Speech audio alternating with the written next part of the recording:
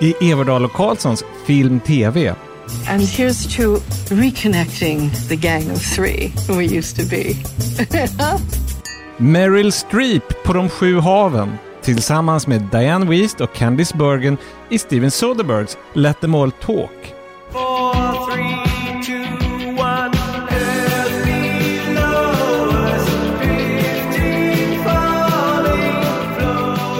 Östtysk spion och familjedramatik fullbordas med bomber och granater och lönnmord. Dessutom, snuten kommer i den tunna blå linjen. Gratis filmklassiker som streamas helt lagligt. Och Martin Scorsese viker sig dubbel av skratt i sin egen Netflix-serie. Allt i podcasten som är din enda vän i film- och streamingdjungeln. Hej och välkomna tillbaka till podcasten. Hej Seger Karlsson. Hej Göran. Hej Johan. Tjenare. Andreasson och hej mig själv, Göran Everdahl. Det känns som att det var länge sedan vi gjorde podden. Det var inte så länge sedan. Nej, alltså jag kommer inte riktigt ihåg, ärligt talat. Alltså det är inte så länge sedan det kom en podd om man räknar den här specialpodden till Svensk Filmdatabas. Den släpptes ju på nyårsafton. Men däremot så var det länge sedan vi gjorde, hur ska vi säga, en reguljär podd, därför att vi har gjort den klassikern om körkaren till Svensk Filmdatabas. Och sen så gjorde vi en årskrönika och vi hade en reprisklassiker. Men det här är första gången på ett bra tag som vi har en sån här, hur ska vi säga, standardmjölk. Jo, men det är det ju. Och det ska bli kul. En helt vanlig med film, med tv och med 3 tips sista rundan i slutet. Det har ju varit jul, det är därför det har varit lite konstigt. Och den pågår fortfarande i min lägenhet, kan jag berätta. Alla dekorationer är kvar. Julkrubban, granen, stjärnorna i fönstret. Till och med den broderade adventskalendern på väggen från min barndom. Visst är det din moster som gjorde den, eller? Det var faktiskt min mamma. Jag förstår att du gissar på moster Karin där, för att om man känner mig och varit hemma hos mig och det är någon sån här gammal familjegrej framme i tyg. Det är nästan alltid moster Karin som jag ärvt den av. Men det här var faktiskt, min mamma var ung, då höll hon också på med sånt där. Den är fantastisk. Det är ett tygstycke med tomtar och brodyrer, små ringar. Och där fick vi julklappar för varje dag i december. Gud, vad jag hade varit avundsjuk på er. Tur att jag inte, liksom att vi är inte jämnåriga. Så att om jag hade känt det då hade jag blivit så ruggigt avundsjuk. Vi var ju 4 bröder så att det räckte. Vi var ju avundsjuka på varandra, så att vi bråkar ju alltid om de där grejerna som är.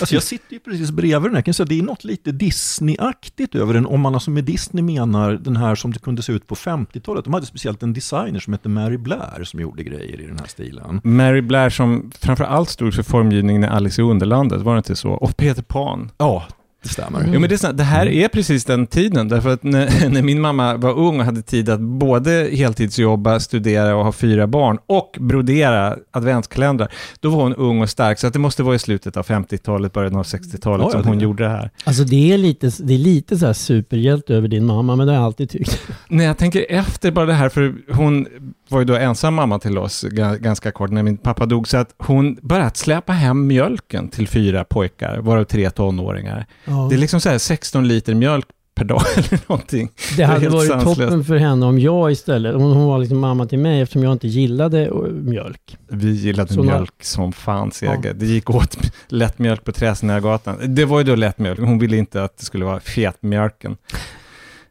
I alla fall, det var väldigt mycket prat om den där julkalendern, och det är inte ens advent, därför att snart åker de ut, men hela januari så är det fortfarande jul i Casa Everdahl. Får jag fråga en sak till om dina julgrejer?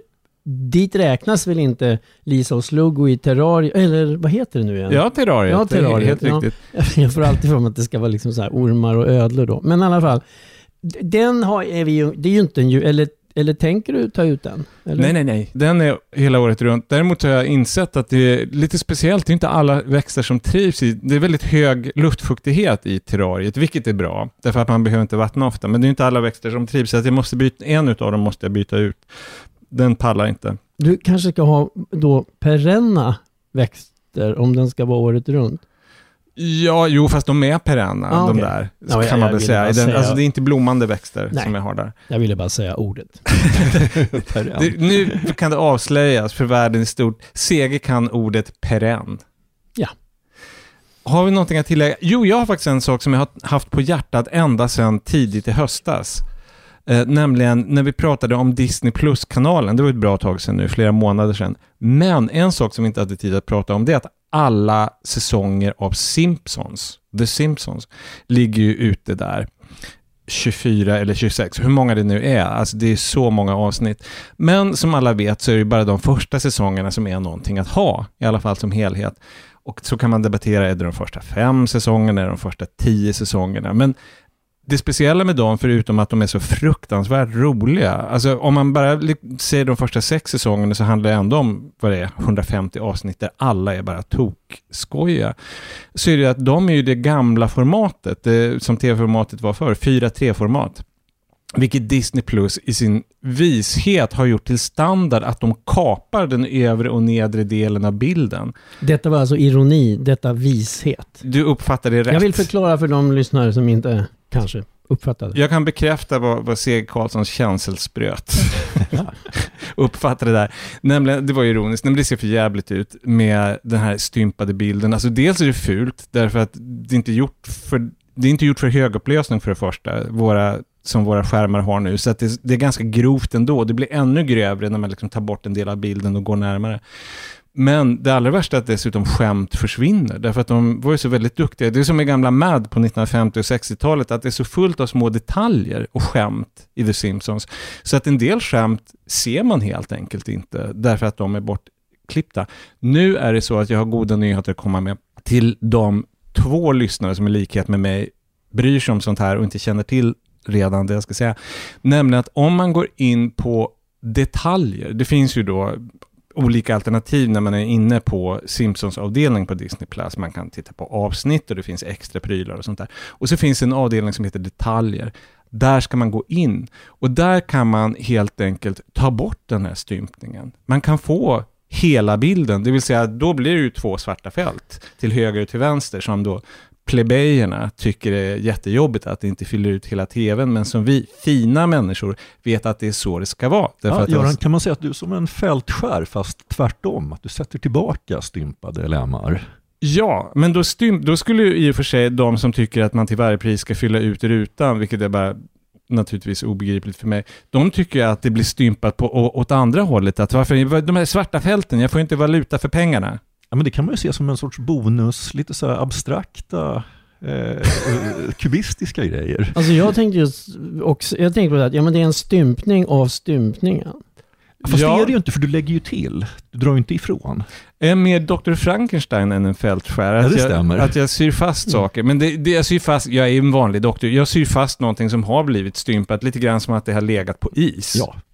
Och du har inte skickat ut Igor att leta i någon kyrkogård efter så här borttappade Simpsons-teckningar. Och den borttappade Simpsons-teckningen är gjord av en psykopat. Så att det blir en monsterserie av alltihop. Det här låter som en Treehouse of Horror-episod av Simpsons. Ja, det var i alla fall, jag ville bara dela med mig av det här tipset. Att man behöver inte se de här totalt sabbade versionerna av de tidiga bästa Simpsons-avsnitten som är bland de roligaste. Alltså tillsammans med Seinfeld som gjordes ungefär samtidigt, så är det liksom det roligaste som har gjorts i amerikansk tv. Ja, alltså det finns ju vissa grejer. Nu var det så länge sedan nu blir jag sugen på att se en del såna här riktiga godingar. Alltså, gud, Mr. Plow, när Homer ska starta snöplogservice. Helt underbart. Ja, men oj. My prices are so low, you'll think I've suffered brain damage. You are fully bonded and licensed by the city, aren't you, Mr. Plow? Shut up, boy. So remember, call Mr. Plow. That's my name. That name again is Mr. Plow. Nej, men det är på något sätt att Matt Groening som gjorde The Simpsons när han var på topp, vilket han var oförskämt länge, ändå under en 6-7 årsperiod, så var han ju klass med Carl Barks, den här fantastiska Kalle Anka-tecknaren på 40- och 50-talen. Ja, han skapar ju liksom den här stan med det här fantastiska figurgalleriet. Och som sagt, en sån just som den här Mr. Plow som du nämnde, det skulle ju kunna vara en sån här historia med Kalle och Alexander Lukas där de liksom är rivaler om någonting eller har slagit vad om någonting. Mot bakgrund av naturkrafter som löper amok, stormar och liksom, det finns någonting med det här väldigt stora formatet i det lilla formatet, i det här liksom 25 minuters animerat för hela familjen. Ja, är det i Mr. Plow det här när han går och lägger sig och så måste han gå upp direkt? Nej, den är Lisa får en ponny. När han ska finansiera till varje pris att Lisa får en podd. Flera jobb. Aha, men det... Nej, Mr. Plow är... Nu blir jag osäker. Jag tror inte att det är det. Jag tror inte att det är samma avsnitt. Johan, innan vi fortsätter med vad programmet faktiskt handlar om, nämligen veckans film och tv. Du hade någonting att förtälja. Ja, så det är bara vi håller ju på med saker utanför podden. Och jag håller på med ett rätt kul bokprojekt. Att det är en australiensisk serietecknare som heter Simon Hanselman, bosatt i USA, som har under den här coronaperioden publicerat coronadagböcker på Instagram. Och nu ska det här komma ut i bokform i ganska många länder i hela världen. Och där har den enormt alerte svenska förläggaren Fredrik Jonsson på förlaget Lystring som är din arbetsgivare, ska vi säga det? Ja, som är min uppdragsgivare. Och han betalar mig inte just för att säga det här, men han betalar mig pengar. Men boken kommer i alla fall att komma ut i Sverige först i världen och till och med ganska långt före andra länder. Att om vi ligger i riktigt ordentligt så kan vi komma ut, jag tror nästan ett halvår innan boken kommer på det här väldigt snofsiga amerikanska förlaget Fantagraphics. Wow. Men det hänger på dig nu, det är du som... Ja, det gör det, så att det är lite sådär press på mig och jag vet inte riktigt hur fort det går att göra det här, men vi ska verkligen försöka, för det vore enormt roligt att vara först i världen. Ja. Okej, men då skyndar vi vidare med det här programmet så att du kommer härifrån någon gång. Ja. Kan börja med ditt riktiga jobb. Det är dags att prata film.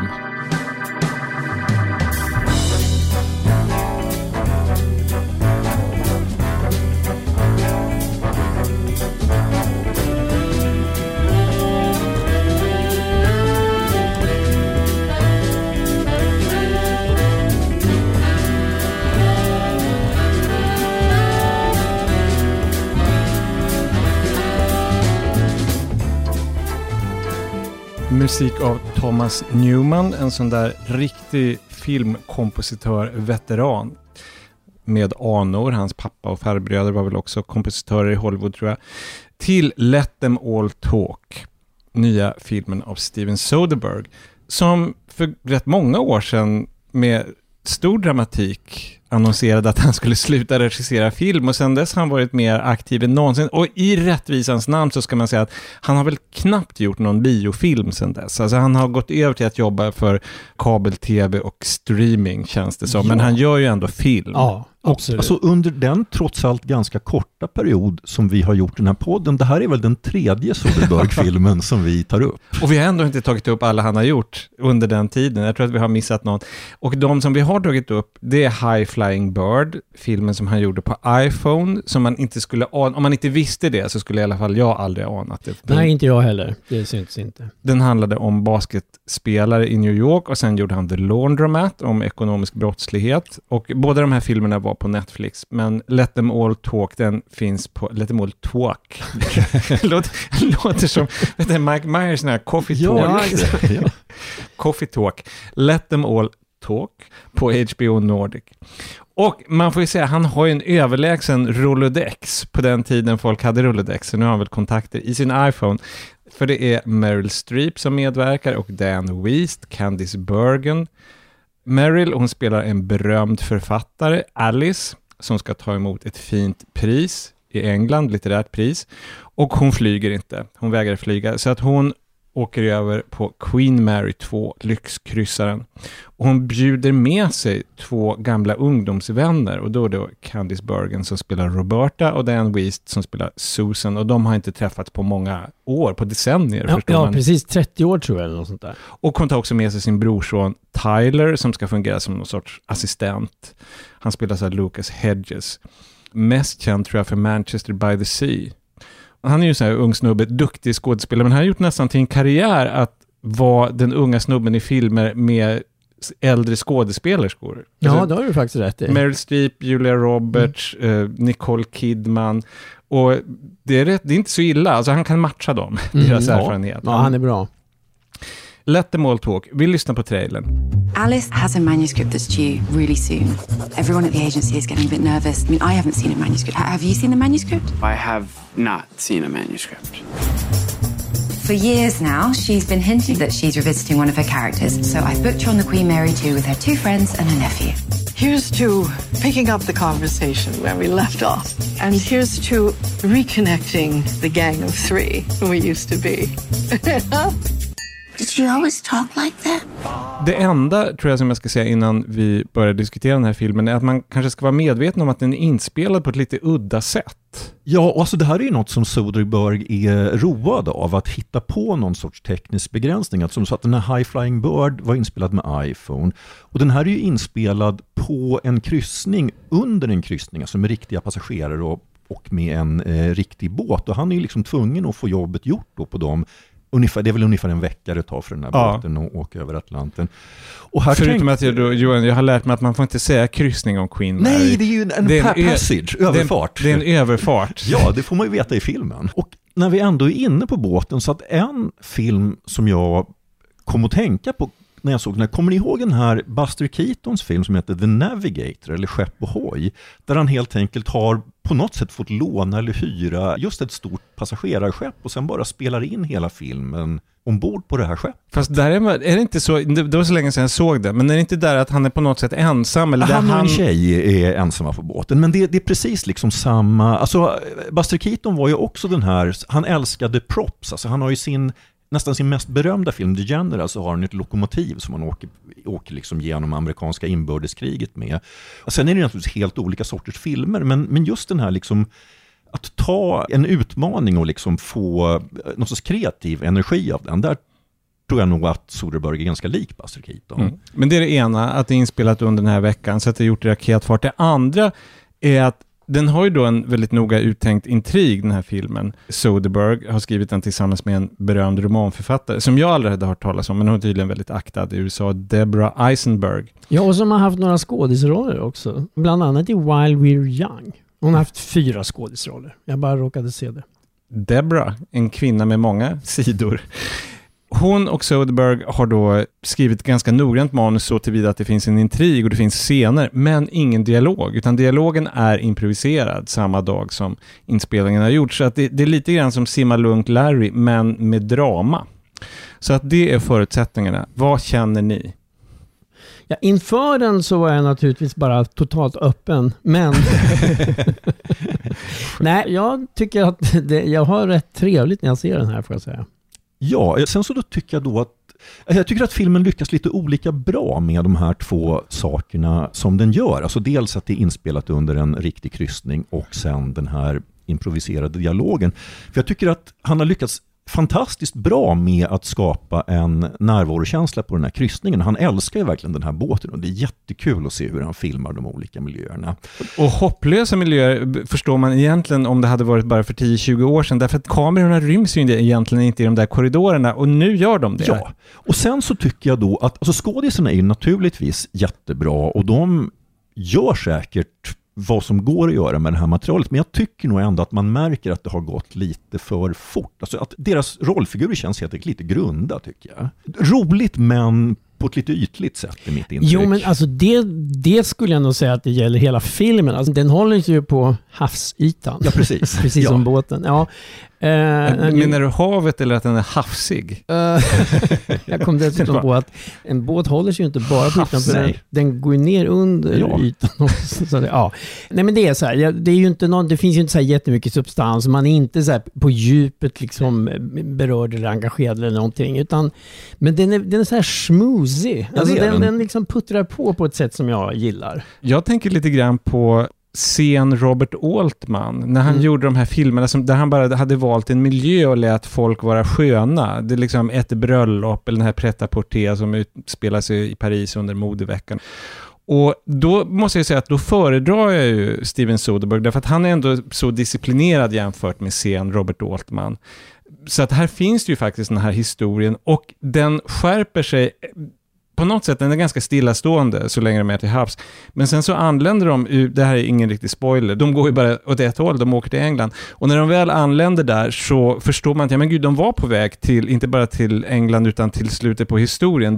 Det finns en intrig och den får sin upplösning. Där måste jag säga att jag tycker inte att slutet är särskilt lyckat, kan jag säga. Återigen så kan det vara värt att, så att säga, notera att jag håller med dig här för andra gången. Jag håller absolut inte med dig. För att, alltså, man kan väl strängt taget och utan att komma med spoilers kan man väl säga att det finns på ett sätt så att säga 2 twistar i intrigen på slutet. Det ena är så att säga ett mysterium som får sin lösning och det andra är det här så att säga slutet på historien. Jag tycker så att säga att de gott kunde ha nöjt sig med att lösa det här mysteriet som man lite grann undrar över på båten, och jag i likhet med Seger tycker inte att slutet är helt lyckat. Nej, men alltså, och det är viktigt där. Det var skönt att du ändå var för ovanlighetens skull nyanserad, för att jag vill också, jag var rädd att skulle är verkligen urus. För då var jag tvungen att protestera, för det tycker inte jag. Nej, jag vill bara säga att jag tycker mindre om slutet än det innan. Ja. För mig så tycker jag att slutet på något sätt räddar det innan. Inte därför att jag ogillar överfarten, inte kryssningen, överfarten, utan därför att på något sätt så kändes det som, är det här verkligen på väg någonstans berättarmässigt? Och så är det på ett sätt som jag inte riktigt hade fattat. Nu inser jag att det här är väldigt svårt för de som lyssnar, för nu pratar vi i gåtor, men det går inte riktigt att vara mer tydlig än så här utan att spoila slutet, och det ska vi inte göra. Men det är faktiskt en ganska bra illustration av en skillnad mellan dig och mig som ofta kan framträda, nämligen just det där på väg någonstans. Alltså jag har ju lite mer för min del, men du vill mer det där, och det vill väl kanske de flesta människor, att det ska finnas en som man är på väg och det ska finnas en slags utveckling. Jag kan gilla såna här lite mer tillstånd. Du är mer av en poet, kanske. Det är lite tusan. Jo, men det är väl en skillnad. Det finns många skillnader mellan poesi och prosa, men en är just precis det att i poesi så kan man skildra ett tillstånd, medan i prosa och i berättelser och dramatik och film så blir det lätt lite segt, tycker somliga av oss. Fast alltså, i det här fallet så tycker jag att, om man nu ska kalla det tillstånd, att det faktiskt funkar rätt bra. För att, och det håller jag med om i det här fallet. Ja, för alltså det filmen på något sätt ändå i grunden handlar om, det är så att säga de inbördes relationerna mellan de här 3 kvinnorna, och det är lite grann så att Meryl Streeps rollfigur försöker så att säga rädda, för det här är ju så att säga gamla vänner till henne som hon har tappat kontakten med, och speciellt den ena av dem, där Candice Bergens rollfigur. Candice Bergen, som jag tycker är, de är bra allihop. Jag tycker nog Candice Bergen är speciellt bra. Hon är ju verkligen förbannad, hon känner sig utnyttjad, att den här författaren har använt saker ur hennes liv som faktiskt på sätt och vis har förstört hennes liv. Och där finns en rätt ordentlig konflikt, och det är ju intressant. Det är intressant. Jag tycker också att hon är jättebra, och jag tycker att på något sätt så känner jag att Soderbergh och Eisenberg som har skrivit manus eller historien, att de säljer ut henne, Roberta tror jag hon heter i filmen, de säljer ut henne lite grann för hon skildras som så här lite grov och girig och sådär, och jag känner som Candice Bergen gör rollen så bra så att man känner ju stark sympati för henne. Mer än vad kanske filmskaparna gör. Så kan det vara. Hon är ju så, jag kan också beundra såna här skådisar som är så, det tjatar jag ofta om, men som inte är fåfänga, utan de går all in med en figur som den här. Alltså det finns ju sidor av henne, och även hur hon liksom ser ut och allting. Och det finns något väldigt härligt med Candice Bergen. Det är liksom, på ett sätt en modig roll tycker jag. Och man känner igen henne. Om man då, som vi som semestrar i Grekland varje år, då stöter man ju på amerikanska turister. Och hon är så väldigt mycket en amerikansk turisttant. Alltså man känner igen henne. Man har sett henne liksom kliva ombord på våra färjor. Hon är verkligen fångad som typ. Sen så finns det finns ju fler bifigurer här. En som man skulle kunna nämna, det är, eftersom hon är så pretentiös, den här författaren då, som spelas av Meryl Streep, så är det kul att det finns en annan författare på båten. Det här är ju då en lyxbåt, så att det finns även en författare som heter Kelvin Krantz som är en superbestsellerförfattare. Jag tror, du får säga Johan som är mer insatt i branschen än vad jag är. Jag gissar att förebilden heter han James Lee Burke? Det här är inte så att säga en del av bokbranschen som jag är hemma i riktigt. Alltså det är bara det att jag tycker det finns så himla många extremt framgångsrika deckarförfattare som liksom stämmer in på honom. Alltså på han i filmen menar jag. Jag bara tänkte att på något sätt, nu kanske jag pratar i nattmössan, jag har för mig att det antyds att han är dels så produktiv så att det kommer massvis av böcker hela tiden och att han samarbetar med andra författare. Och det är någonting som James Lee Burke gör. Han har skrivit politiska thrillers med Bill Clinton. Han har jobbat med, jag vet inte om det är Camilla Läckberg, någon svensk författare har gjort en bok med också. Ja. Så det känns som att det möjligen är han.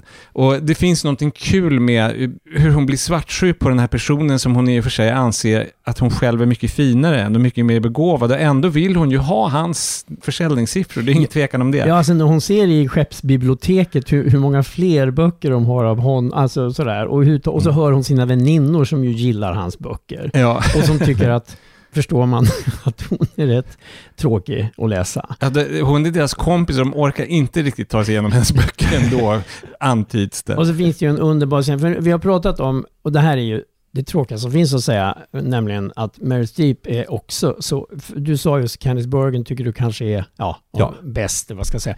Men jag kan liksom inte komma över hur så ofta som jag tycker Meryl Streep. Jag tycker här att hon är helt sanslöst bra faktiskt. Jag tycker den där scenen som hon har när hon i sin hytt, hon har ju då fått en lyxhytt av sitt förlag, eller av sin agentur snarare, sin litterära agent.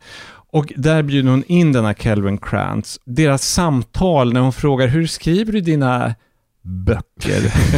Ja. I wanted to ask you, how long does it take you to write one of your books? To write one? Mm-hmm. Well, I spent about maybe a month outlining it, and then maybe 3 months writing it. So maybe 4 months. The outside, some maybe 4.5. Oh. I try to. I've never done anything faster than 3 months. That's longer than I thought. So that's interesting.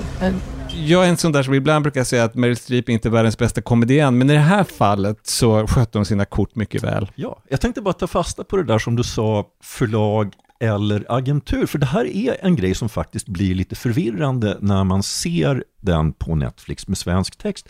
För att översättaren, jag tycker inte att det genomgående en dålig översättning alls, men översättaren har gjort en ganska rejäl miss, och att hon kallar. Det finns ju en litterär agent med på båten som alltså kommer från en agentur som översättaren rakt igenom hela filmen kallar för förlag. Och i alla fall för mig så blir det här väldigt förvirrande, därför att ett förlag och en agentur är så att säga helt olika saker. Allt det liksom det roliga med den här rollfiguren är ju att hon är just en agent.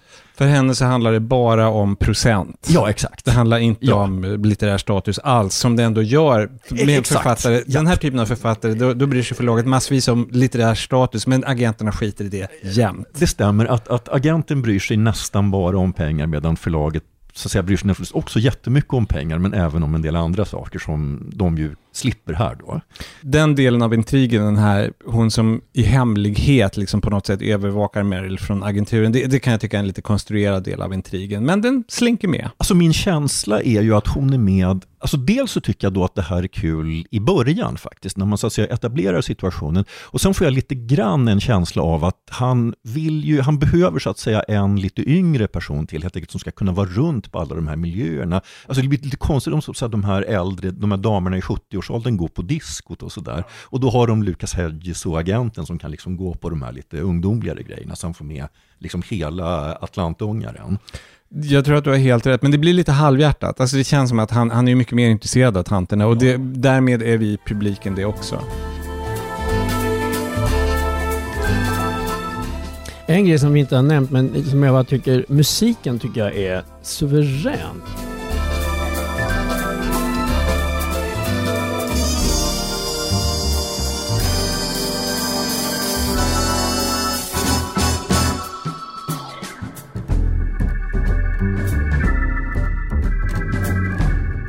Det är så, det här lite små jassiga, sköna scoren liksom. Det är så.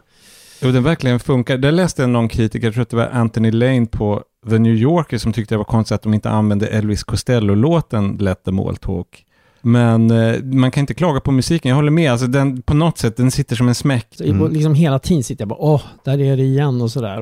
Och det finns också något, och väldigt filmiskt på något sätt också, just tycker jag. Ja. Alltså överhuvudtaget liksom allt det hantverkmässiga. Alltså jag tror som han ganska ofta gör, så är Alltså Soderbergh är ju både sin egen fotograf och sin egen redigerare, fast han, alltså i eftertexterna står det andra namn. Men, och det gör ju också att alltså det blir ett väldigt liksom visuellt flyt i det hela. Det är liksom jättesnyggt filmat och klippt. Och det är fantastiskt klippt. Alltså det är väldigt sällan, på det sättet så är jag en totalt, ska vi säga, normal filmkonsument, att jag tänker inte så ofta på hur det är redigerat, därför att man rycks med, i synnerhet inte första gången jag ser en film så rycks man med. Men i Soderberghs filmer så tänker jag nästan alltid på hur snyggt det är klippt, därför att det är liksom så fruktansvärt effektivt. Ja. Han är fantastisk. Ska jag säga, i covid-tider också så är det också ett plus för mig. Jag saknar ju verkligen det här med att man inte får resa. Som sagt, vi åker ju en del färja i Medelhavsområdet. Alltså det är inte Queen Mary 2 om man säger så.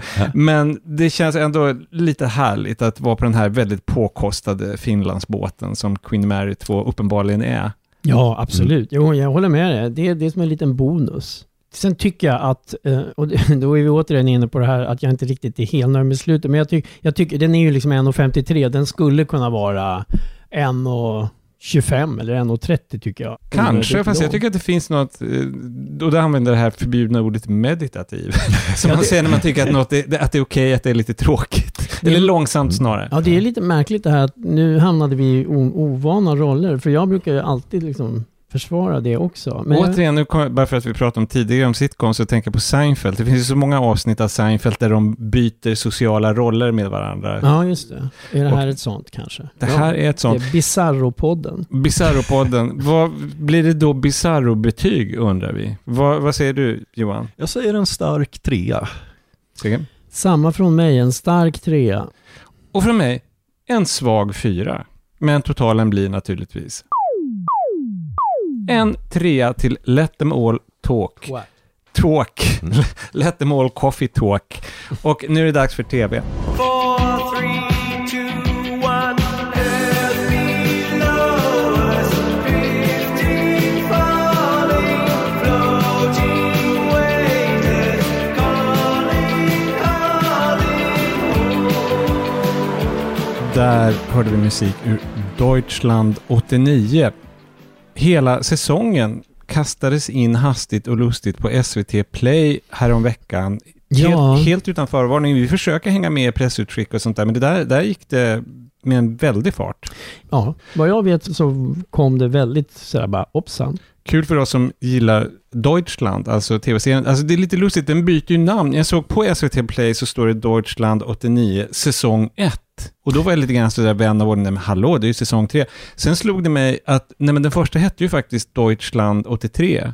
Och den andra hette Deutschland 86. Så att, jag antar att tekniskt sett så är det 3 första säsonger därför att de heter olika saker. Men det är ju samma historia. Redan här kan jag säga en sak innan vi har sagt nästan någonting. Men det är ju frustrerande att man inte kan se någonstans, och framförallt hade det varit härligt om man på SVT kunde se Deutschland 83 och Deutschland 86. Jag gissar att det är väl någon rättighetsgrej eller pengar, jag vet inte. Om man inte har sett dem och så ska man se den här 89, då det tror kan man ju fetglömma. Alltså det tror jag blir för krångligt och svårt, och jag har svårt att förstå helt enkelt. Ja, så jag kan verkligen intyga det frustrerande det här, för att jag såg ju med stort nöje Deutschland 83, men jag missade nästan hela Deutschland 86, så då går det ju att man kan läsa på i såna här avsnittssammanfattningar som finns på nätet. Och sen så är de ju faktiskt vänliga nog i den här Deutschland 89 att ägna nästan ett helt avsnitt 3, att de gör en sorts, alltså flummig och väldigt rolig, men ändå nästan som en lång resumé av det tidigare, där jag då i alla fall kom in ganska bra i handlingen igen. Men jag måste säga att jag kände mig hela tiden lite handikappad av att ha missat den här andra säsongen. Och jag hade, för det är en komplicerad handling med de här spionintrigerna. Och jag tappade ibland bort mig här på ett sätt som jag tror att jag kanske inte hade gjort om jag hade sett 86an. Alltså jag som har sett rubbet, till och med jag får ibland, det går ju också lite tid mellan när man ser såna här serier. Ja. Så jag var också inne på nätet och var tvungen att repetera lite, ja just ja, vad var det och sådär. Och när jag sa det här att det inte finns på SVT Play, så vill jag också understryka att det jag har letat, och den finns inte strömmad någonstans vad jag kan se. Alltså Deutschland 83 och Deutschland 86, de finns inte i några tjänster. Och då kommer vi in på ett så här favoritkäpphäst för mig, nämligen när folk säger, men allting finns ju på streaming, varför ska man ha DVD? Nej, allting finns inte på streaming. Det mesta finns faktiskt inte på streaming. Till exempel de 2 första Deutschland-säsongerna, och det är lite tråkigt. Men, å andra sidan, en rolig sak är att det här är en serie som får det slut som var planerat. Alltså de här makarna Winger, som de heter, som har skrivit och producerat det här tillsammans, de planerade det här som 3 säsonger som skulle handla om Östtysklands fall, murens fall kan man säga, 83, 86 och 89, och de har genomfört det här projektet. Alltså det här skulle man kunna faktiskt säga är en sorts trilogi, ifall man betraktar säsongerna som enskilda delar. Ordet trilogi tycker jag kastas omkring om allt möjligt. Jag har varit på restaurang där de har pratat om en smaktrilogi. Förrätt, huvudrätt och efterrätt. Ja. Men det här funkar som en trilogi. Det är en sammanhängande historia, och de olika säsongerna har helt olika känsla. De är verkligen separata delar. Den här serien då, hela trilogin om man vill kalla den för det, handlar om den unge Martin som rekryteras som spion för Östtyskland. Han är gränsvakt i början av serien. Och han rekryteras som spion, eller mullvad eller vad man ska säga, av sin hårdföra moster Lenore som är med i Stasi.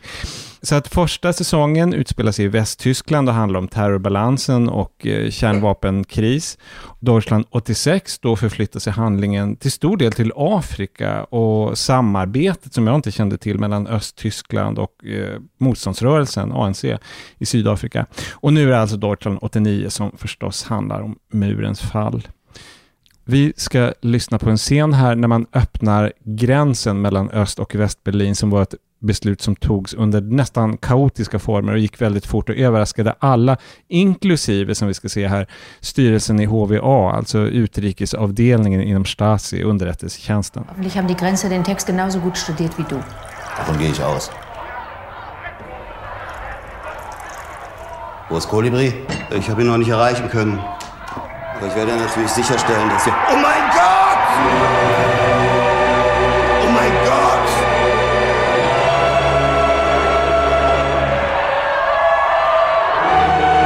Oh mein Gott!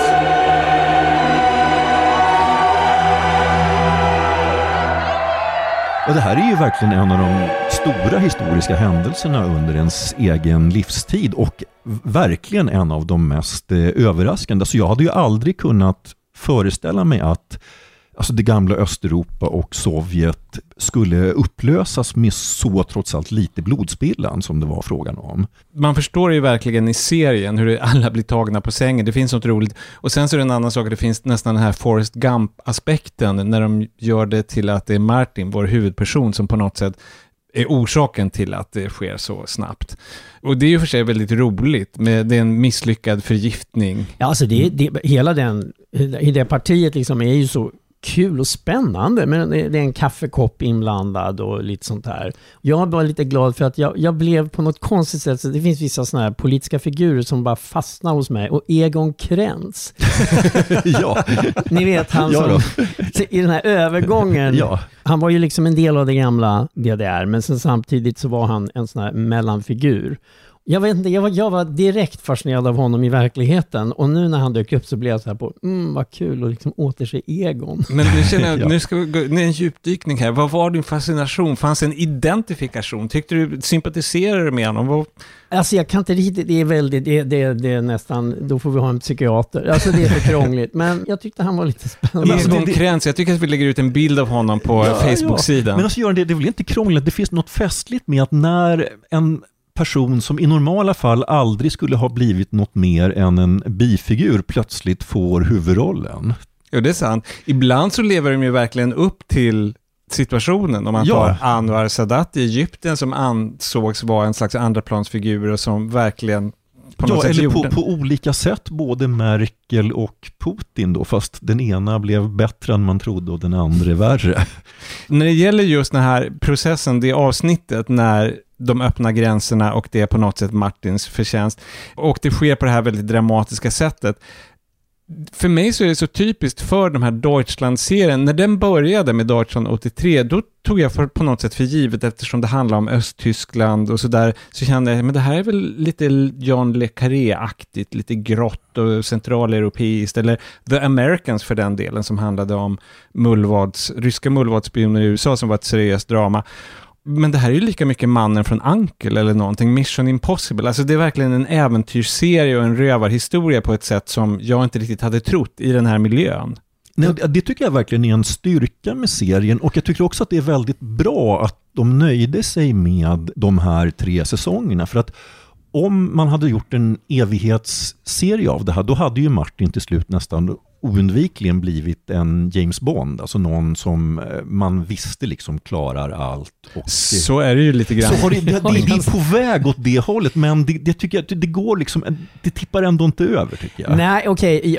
Jag ska inte säga att det tippar över, men jag måste säga att det var precis som Göran, när jag började titta på första, alltså 83, då hade jag väntat mig något annat. Precis som nu så trodde jag liksom att det skulle ändå vara lite mer sansat på något sätt. Seriöst drama, lite vuxet. Vilket gjorde att jag faktiskt, det tog några avsnitt innan jag var nästan så här lite besviken först, och sen plötsligt så började jag känna, men det här är ju så smart, underhållande och originellt, den här blandningen av, för det är ju samtidigt det här historiska, och det är dokumentärbilder, och ibland är det verkligen drama.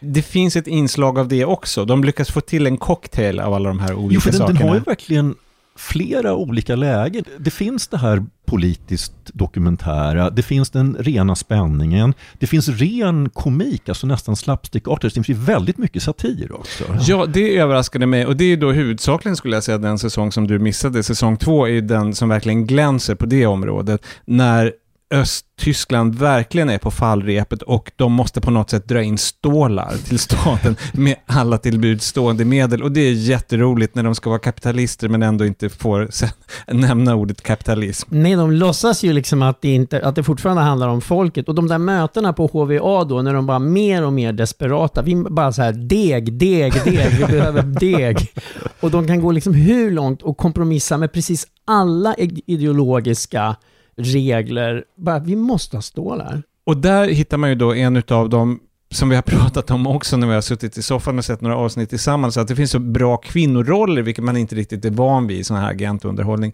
Och en av dem finns ju då i HVA-styrelsen, och hon är den tuffaste utav de här ekonomerna, Fräulein Dietrich. Ja, Barbara Dietrich, som är bara som har någon slags galen plan om någon Love Boat tv-serie i samarbete med Sydafrika och vapensmuggling. Ja, men det är bara fruktansvärt roligt. De ska dra in pengar till staten genom detta. Samtidigt har ju hon en liten kärleksaffär med en av kollegorna, han den här lite grå byråkratfarbron Fuchs. Men däremot när du sa det där, Johan, att liksom, ja, men det hade blivit liksom James Bond, men jag måste nog säga att jag tycker, alltså det är ju en grej med Martin, och det tycker jag är helt okej, men det var det jag var tvungen att vänja mig vid i början. Han är ju han klarar ju nästan allt. Han är ju en actionhjälte. Ja, så är det ju.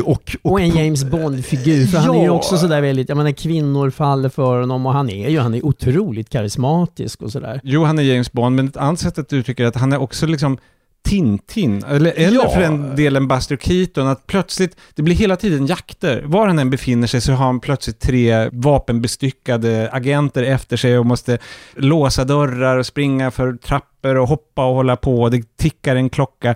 Hela tiden så sätter de upp situationen så att den blir sån. Och jag kommer att tänka på en intervju, jag lovar, det kommer en poäng här, en intervju som jag läste med den franska serieskaparen Jacques Tardy, som är mest känd för Adels extraordinära äventyr, som handlar om en kvinnlig monsterjägare, kan man säga, vid förra sekelskiftet. Och han i alla fall pratade om hur ska huvudpersonen i en äventyrsserie se ut. Och han sa att idealet är naturligtvis Tintin. Och vem är Tintin? Jo, Tintin är en person som anländer till ett exotiskt resmål, säg att det är Shanghai. Så utsätts han i snabb följd för kanske 2 eller 3 mordförsök under en dag. Han klarar sig naturligtvis. Sen så får han ett meddelande från en okänd person. Möt mig på en bro vid midnatt. Du måste vara ensam. Tintin tvekar inte en sekund. Han gör det. Det är så mycket Martin. Alltså han är bara, den här scouten, att det är ett nytt uppdrag, jag gör det, ingen tvekan. Han kan bli lite arg att nej, jag vill inte åka till Rumänien. Han åker till Rumänien. Ja, absolut, visst är han så. En liten skillnad mot Tintin dock är att Martin är ju väldigt snygg. Alltså skådisen, vad heter han? Jonas Nye. Ja. Men han är ju... Jo, alltså det finns ju en sexaspekt. Alltså han har ju liksom en ny flickvän i varje serie, i varje säsong, tror jag. Ja. Om man kan förstå flickvännerna. Han är ju liksom, en hunk. Ja. Men sen har han ju samtidigt det här, naturligtvis också en sårbarhet. Han är rädd naturligtvis om sin son Max. Det är ju ett återkommande drag som liksom påverkar också hans handlingar, varför han gör sig och så, för att han har en son hemma i Berlin. Och som hans arbetsgivare, han är ju vid något tillfälle, till slut blir han väl trippelagent eller någonting. Alltså det är så många sidor som han är lojal med. Och alla utnyttjar den här stackars sonen för att få Martins lojalitet. Alltså du var ju inne på det, Göran, men det är så många starka rollfigurer som just kvinnor som är så här hårdingar och som är också roliga. Alltså i den här i 89an så liksom kommer det en ny figur som Beate. Ja, hon är bra. Hon som är en gammal DDR-spion. Och då hade en riktig politruk och hade kodnamn någon sån här Gazellen eller något sånt där. Det är några scener med henne och hon är lite så här småfull och liksom lite, hon drabbas ju hårt av murens fall som man kan förstå ifall man är militant ideolog, och hur ska hon förhålla sig till det här? Hon tar sig en jävel. Helt enkelt. Jag hade faktiskt hela serien så tänkt, varför känner jag igen henne? Och sen så såg jag att hon var i Undergången, Hitler och Tredje rikets fall, där hon spelade fru Goebbels. Ja, och det är den här med Bruno Gans berömda utbrott. Ja, fast det handlar ju då om Himmler. Bitte Himmler. Ja, men den här som man har sett så många på YouTube där folk liksom hittar på sin egen... Nu vill jag bara poängtera här att ni hörde ju C.G. Karlsson göra Bruno Gans som gjorde Hitler. Ja. En dubbelexponering. Var det inte med lite av Per Ragnars Hitler också? Alltså det vimlar av färgstarka figurer i den här. Alltså det är så många, och väldigt många av dem är liksom bara så kul. Hon är med så lite med den här agenten Sabine, Nina, som var med mer i tidigare säsonger. Alltså hon är ju så läskig dessutom. Ja. Och samtidigt lite lattjo. Alltså hon ser kul ut med sina stora briller när hon har klätt ut sig till någon sorts hippie.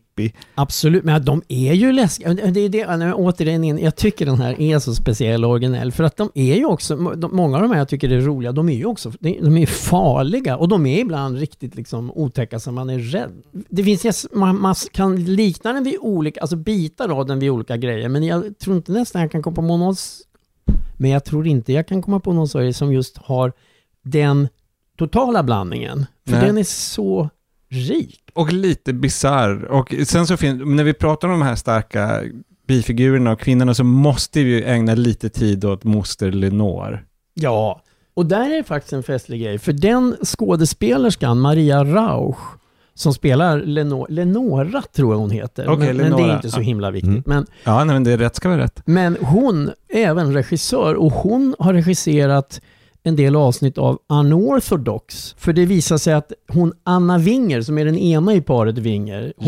Anna Winger. Hon skapade också Unorthodox. Ni vet om hon... Det finns en koppling. Alltså den... Ja, hon som rymde från det här ortodoxa judiska tillvaron i Brooklyn. Och hon har också, den här Maria Rauch, Lenore, skådisen. Hon har även regisserat en film om Stefan Zweig som jag tycker var väldigt bra, som heter Farväl Europa. Den här rollen då som Lenore, superagenten kan man väl säga. Eller jag menar, hon är ju mer hängiven Östtyskland än vad cheferna på byrån är. Alltså hon är ju helt galen. Ja, för cheferna börjar ju vackla, så de är ju i regel beredda att vända kappan efter vinden, men det är ju inte hon. Nej, Lenore vacklar inte en sekund. På något sätt, jag kan tänka mig att den här Maria Rauch är regissör, därför att hon har en sån auktoritet. Alltså, hon är så arrogant, nu säger jag inte att hon är arrogant privat, men hon kan verkligen projicera den här auktoriteten. Det är hon som bestämmer. Och man måste ha en viss kraft i sig själv för att stå emot henne. Vi nämnde det kort i början, men det kan man ju påminna om nu. Alltså, hon är ju alltså Martins moster. Man kan säga att kanske inte direkt den varmaste moster man kan ha. Hon offrar ju honom på ideologins altare utan att blinka. En sak med, det är sant att det är den här blandningen, men framförallt så är det liksom en underhållningsserie, och med det här klassiska cliffhangers. Det är väldigt lätt att bingea, att se ett svep. Jag är väldigt tacksam att göra med Deutschland 89. Men det finns någonting ibland där det kan bli lite billigt, och utan att gå in på detaljer och spoiler, så finns det en av de där spännande cliffhangers-situationerna när man undrar hur ska det gå i nästa avsnitt, där de gör det totalt förbjudna och det visar sig att det var en dröm. Ja, men det är en sån där Brian De Palma bullshit. Ja, men håll inte på gnäll om Brian De Palma nu, för då blir jag på. Ja, men det är ju sånt som han kan syssla med. Nej, det var bara en film i filmen. Brian De Palma har gjort en del väldigt bra. Ja, men inte allt. Nej. Men jag vill bara säga en sak att det är, jag vet ju vad du tänker på, men det är i princip det är den enda cliffhangern som jag tycker är så billig. Jag tycker nog att de andra cliffhangerarna fungerar. Alltså, eller inte är billig. Alltså, de tycker jag är helt okej. Liksom. Om jag ser någon svaghet i den här sista säsongen av serien så tycker jag att just att jag minns Deutschland 83 som mer spännande faktiskt. Alltså den har ju också en enklare och lite rakare spänning. Där finns ju framförallt hela tiden det här momentet om Martin ska bli avslöjad eller inte. Och det går ju liksom inte att hålla på med längre. Och så finns ju också hela den här grejen som jag tyckte var så enormt fascinerande med den med kärnvapenhotet. Hur världen verkligen står på gränsen till ett atomkrig. Alltså det är lite som vår generations motsvarighet till Kubakrisen. Ja. Och riktigt så spännande tycker jag aldrig att den här avslutande säsongen blir. Inte på det sättet, men det finns ju en del otroligt täta spänningsscener. Jo, men spänningsscener. Ja, alltså, då, de här liksom, det är en KGB-duo som liksom är inne på Max skola och ska försöka hämta honom. De är väldigt duktiga på att hela tiden konstruera de här situationerna när någon gömmer sig eller de precis håller på att upptäckas och sådär. Med det sagt så tycker jag nog att säsong 2 för mig var den bästa. Sen så har jag ett stort nöje av den här säsong 3, den avslutande delen också. En grej bara som jag tycker är lite intressant. Jag kollade det. De här skådisarna i filmen, nästan alla som är i min generation, de som är 50-talister och som, alltså av de här huvudfigurerna, nästan alla de är födda och uppväxta i DDR. Det är lite kul tycker jag. På något sätt får jag det kanske jag bara tänker, men för det finns ju något. Det finns något så trovärdigt med dem och att liksom, de har en sån känsla. Jo, men jag läste en intervju med den här Walter, alltså han som är Martins pappa i serien. Ja. Han var då, vilket jag tror säkert gäller i stort sett alla som var konstnärligt verksamma under den här tiden. Men han var naturligtvis bevakad av Stasi, för det var nästan alla. Det är ändå liksom speciellt att de gör den här underhållningsserien om sitt lands tragiska förflutna.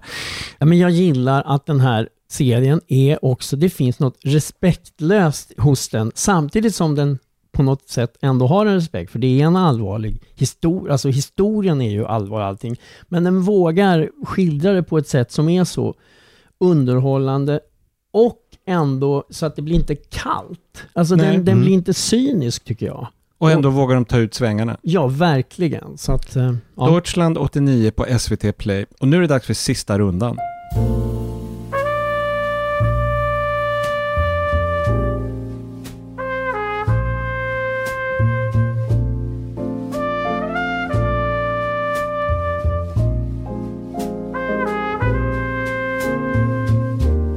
Dags för årets sista rundan. Det vill säga 3 ytterligare tips innan programmet är slut och seger börjar. Ja, jag har tittat lite på Tunna blå linjen, en ny serie som börjar på SVT nu på söndag 17 januari och den har 10 avsnitt. Det kommer först 2 och sen blir det 1 i veckan och jag har sett några stycken. Och det här är en serie som utspelas i Malmö, den handlar om polis. Det är inte en dokuserie utan den är fiction. Men den är inspirerad av det finns i Stockholm tydligen någon slags Twitterkonto där poliser på Södermalm tror jag det beskriver sin liksom vardag på fältet och sådär. Och den här började hon följa som har skrivit den här serien, Silla Jackert. Mest känd tror jag för den här Håkan Hellström-filmen, vad man nu kan kalla den där, Känn ingen sorg. Och Spung ungdomsserien. Och lite andra serier som hon har gjort. Men hon följde den där och hon har själv sagt att hon liksom är inspirerad av den och sen är hon ett gammalt fan av Spanarna på Hill Street. För att det här är inte en sån här polisserie där vi liksom, det är inte någon fet intrig, det är inte några superskurkar, seriemördare, östeuropeiska superligor eller någonting, utan det är rätt mycket såna här, det är inte kriminalpoliser utan det är liksom poliser i uniform som är ute på gatorna och mycket eftersom den utspelas i Malmö så är det väldigt mycket i de områden som har mycket social problematik. Och vi följer några poliser i det slitet. Kolla de här killarna.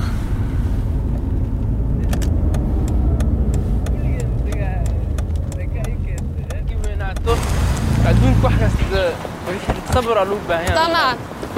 Killar, stanna! Varför det? Kom hit! Vad har vi gjort? Kan ni stanna? Vad har vi gjort? Kan ni stanna? Vad är det du inte fattar? Ska du stanna? Ska du stanna, sa jag! Stanna! Lägg dig på magen! Lägg dig på magen! Nej, men händerna. Vad sprang du? Okej? Vad hände? Vad har jag gjort? En bra grej är att det inte för mig är jättekända skådisar. Det är möjligt att andra kanske känner igen. Men ja, det är många som jag inte känner igen. Och den har nämligen en sån dokumentär ton, den här. Och det gör att man köper verkligen. De blir de här rollfigurerna. De blir de här poliserna.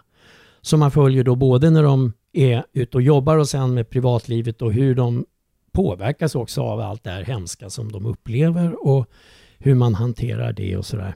Jag kan känna än så länge, om det är någon grej möjligen, så att jag ska inte säga att den skönmålar, men eftersom man har läst och det finns dokumenterat en del grejer när det gäller vad poliser, vissa, har gjort och sagt, och inte minst i Skåne, ja, men så här rasistiska grejer och vissa rättsövergrepp och sånt. Även om det inte är så att de här skildras som änglar, verkligen inte. De har sina sidor, men jag kan känna att det finns liksom inte riktigt någonting av det, i alla fall inte så långt jag har tittat. Det är inte en exposé. Nej, alltså, men jag tycker, alltså jag fångas, och den har verkligen, för jag är numera så enormt trött på såna här vanliga snutserier som Beck och Wallander och sånt där. Och jag har aldrig för en sekund brytt mig om de här såna här reality cops, och det är ju bara hemskt. Men den här, den fångas ju av utan att det inte är så här wow, men alltså man bara känner, om man blir engagerad. Men skånska snutar, det är nästan en minitrend. Därför att Jakten på en mördare, den här Micke Mercemen-serien som gick före jul. Ja, som också har en väldigt dokumentär prägel. Det är också Skåne. Och det är alltså tunna blå linjen på SVT. Johan. Ja, jag har ju tidigare varit inne här på att tipsa om var man kan streama filmer gratis. Jag har pratat om den här sajten Cineasterna som bara växer och blir bättre hela tiden. Men där finns ju ändå två små begränsningar. Dels så måste man ha ett bibliotekskort, och ens lokala bibliotek där man har kortet måste vara ansluten till den här tjänsten. Och sen är det dessutom så att det är ett begränsat antal filmer man kan se varje månad. Men nu så har jag ett tips här om gratis streaming som faktiskt är helt obegränsad. Kostar ingenting, man behöver inte ha något bibliotekskort. Man kan se hur mycket man vill, och det är vår samarbetspartner filmtopp.se som har en underrubrik när man går in på sajten som helt enkelt heter gratis streaming. Och där finns det 3 kategorier. Det finns barnfilm, det finns dokumentärer och det finns klassiker. Och det som jag är mest intresserad av är naturligtvis klassikerna. Och eftersom det här är nystartat så är det fortfarande ett ganska litet utbud, men det är ett intressant utbud och det kommer nya filmer varje vecka. Några filmer man kan se där redan nu. Man kan se till exempel Chaplins Guldfeber. Man kan se Buster Keatons The General som vi pratade lite om tidigare. Man kan se en tidig western av Sam Peckinpah som heter The Deadly Companions.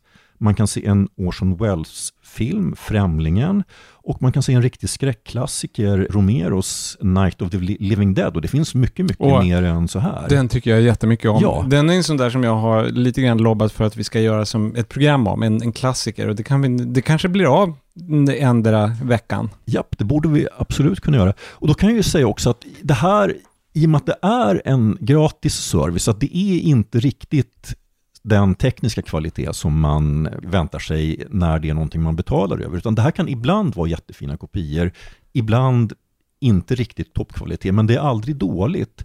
Och jag kan säga att filmerna är till ganska stor del textade på svenska, men det är inte alltid de är det. Men om det inte är textat på svenska så är det alltid engelskspråkigt. Men som sagt, filmtopp.se gratis streaming. Kolla in det här och se gratis filmklassiker. Indeed. Mitt tips, det är Netflix dokumentärserie Pretend It's a City. Om och med Fran Lebowitz, amerikansk författare som är mest känd för sin skrivkramp mer än någonting annat. Hon har inte lyckats producera sig i princip alls de senaste 40 åren. Hon skrev 2 essäsamlingar, eller jag skulle säga att det var krönikesamlingar, texter ur magasin som Interview som hon skrev för på 1970-talet. Och de är jätteroliga. Metropolitan Life och Social Studies heter de. Jag kan rekommendera dem. finns fortfarande i tryck. Men sen blev det inte så mycket mer. Hon har skrivit någon bilderbok för barn och sådär.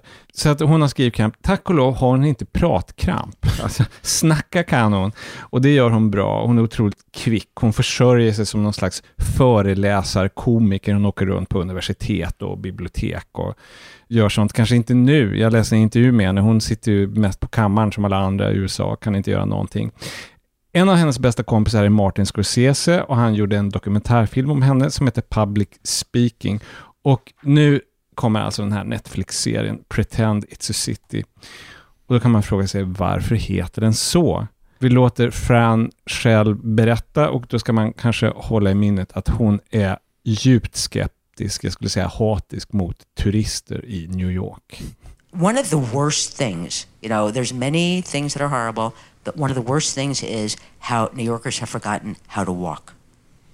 Okay, so one of the great things about New York used to be, yes, there were a billion awful people in the street, but there was every single person in the street knew that as you're walking toward other people, you move a little bit, they move a little bit. That's right. Okay, that's why everyone was still alive at the end of the day.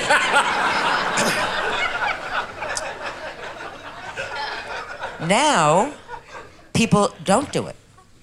Okay, so what I do now, they don't do it because either they're on their phones or because they live in a world of one. Mm-hmm. And sometimes, I bumped into someone because they were, not paying attention, and I just thought I'm going to let them walk right into me. And they looked up, annoyed, and I said, other people in a hotel lobby, isn't that astonishing? And that's how I feel pretend it's a city. Where there are other people. And pretend it's a city where there are people who are not here just sightseeing. Who have to, to go places. To their appointments so they can pay for all this junk that you come to see. Alltså hon är ju kul, Fran Lebowitz. Och jag har läst de här böckerna. Jag älskar hennes essäsamlingar, de 2 hon har åstadkommit. Och serien är väldigt enkel. Det är Fran pratar och så är det lite bilder där hon går runt och skrotar i New York före pandemin. Så att om man gillar, som jag, Fran Lebowitz och gillar New York, då trivs man. Ja, sen kan man också, jag har ju sett första avsnittet av den här och det finns ju så att säga en extra attraktion och hon är ju rolig. Men det blir ju ännu roligare när man ser hur oerhört rolig Martin Scorsese tycker att hon är. Alltså han håller ju på att ramla av stolen av skratt. Det är ju ihopklippt då utav olika intervjuer och flera utav dem, ibland så sitter de på scen och pratar, hon och Marty som han då kallar sig i sådana här sammanhang, och ibland så sitter de i en bar, men det är ofta så är det de två. Alltså som sagt, jag tycker också att Fran Lebowitz är rolig, men Martin Scorsese, han är ju fullständigt trollbunden. Alltså han håller på att bryta ihop av skratt. Han skrattar och ibland blir man rädd att han ska spräcka ett blodkärl. Alltså han blir lite grann som din gamla favorit Ed McMahon. Du vet alltså Johnny Carsons sidekick. Det var hans jobb att skratta åt Johnnys skämt. Det där lät ju som Santa Claus. Ja, men han men så, det där var bättre. Men Martin, han skrattar gratis åt Fran Lebowitz och det gör han i och för sig rätt i. Hon är jättekvick. Hon har den här liksom Oscar Wilde, Dorothy Parker-skärpan i intellektet och språkföringen. Så Pretend It's a City på Netflix. Det låter ju också som det där som du var inne på med Soderbergh-filmen, nu när man är så ressugen med båten att man fick... Ja. Det här låter ju också, för jag menar, jag längtar till New York så att jag bara dör. Jo, men så är det ju. Det är ännu mer surrogat. Jag vill åka till New York och bli hatad av Fran Lebowitz för att jag är fräck nog att vara turist i hennes älskade hemstad. Jo, men det är otroligt mycket lokalkänsla och det är dessutom kvarter där vi har varit, alltså runt 23 gatan förstår man att hon bor. Det är ett långt parti när hon är ursinnig över att hennes tunnelbanestation stängs för att renoveras, vilket hon tycker är fullständigt onödigt. Det var vårt program. Niklas Runsten redigerade som vanligt. Hälsa på oss på Facebook där vi har en sida och läs Johans fantastiska lista över alla titlar som vi har nämnt i programmet och var man kommer åt dem. Berätta om oss, berätta om podden för vänner och bekanta. Tvinga dem att lyssna. De kommer att tacka till slut. Och då återstår väl bara att säga hej då Johan. Hej då. Hej då Sigge. Hej då. Hej då mig själv. Och nu blir det snyggt med Sigge Karlsson. Ja, och i dagens Snyggt så kan man säga att jag påminner om att Snyggt i sig, hela serien, är ju en slags spin-off till pyjamastipset som jag körde i början av podden med olika pyjamasar som jag tyckte var snygga eller intressanta i film och tv. Och nu i faktiskt den nyss avhandlade Deutschland 89 så dyker det upp ett antal pyjamasar. Och jag menar, det är ju så här att DDR var ju inte liksom, klädmodet var ju inte kanske sådär jättesnyggt.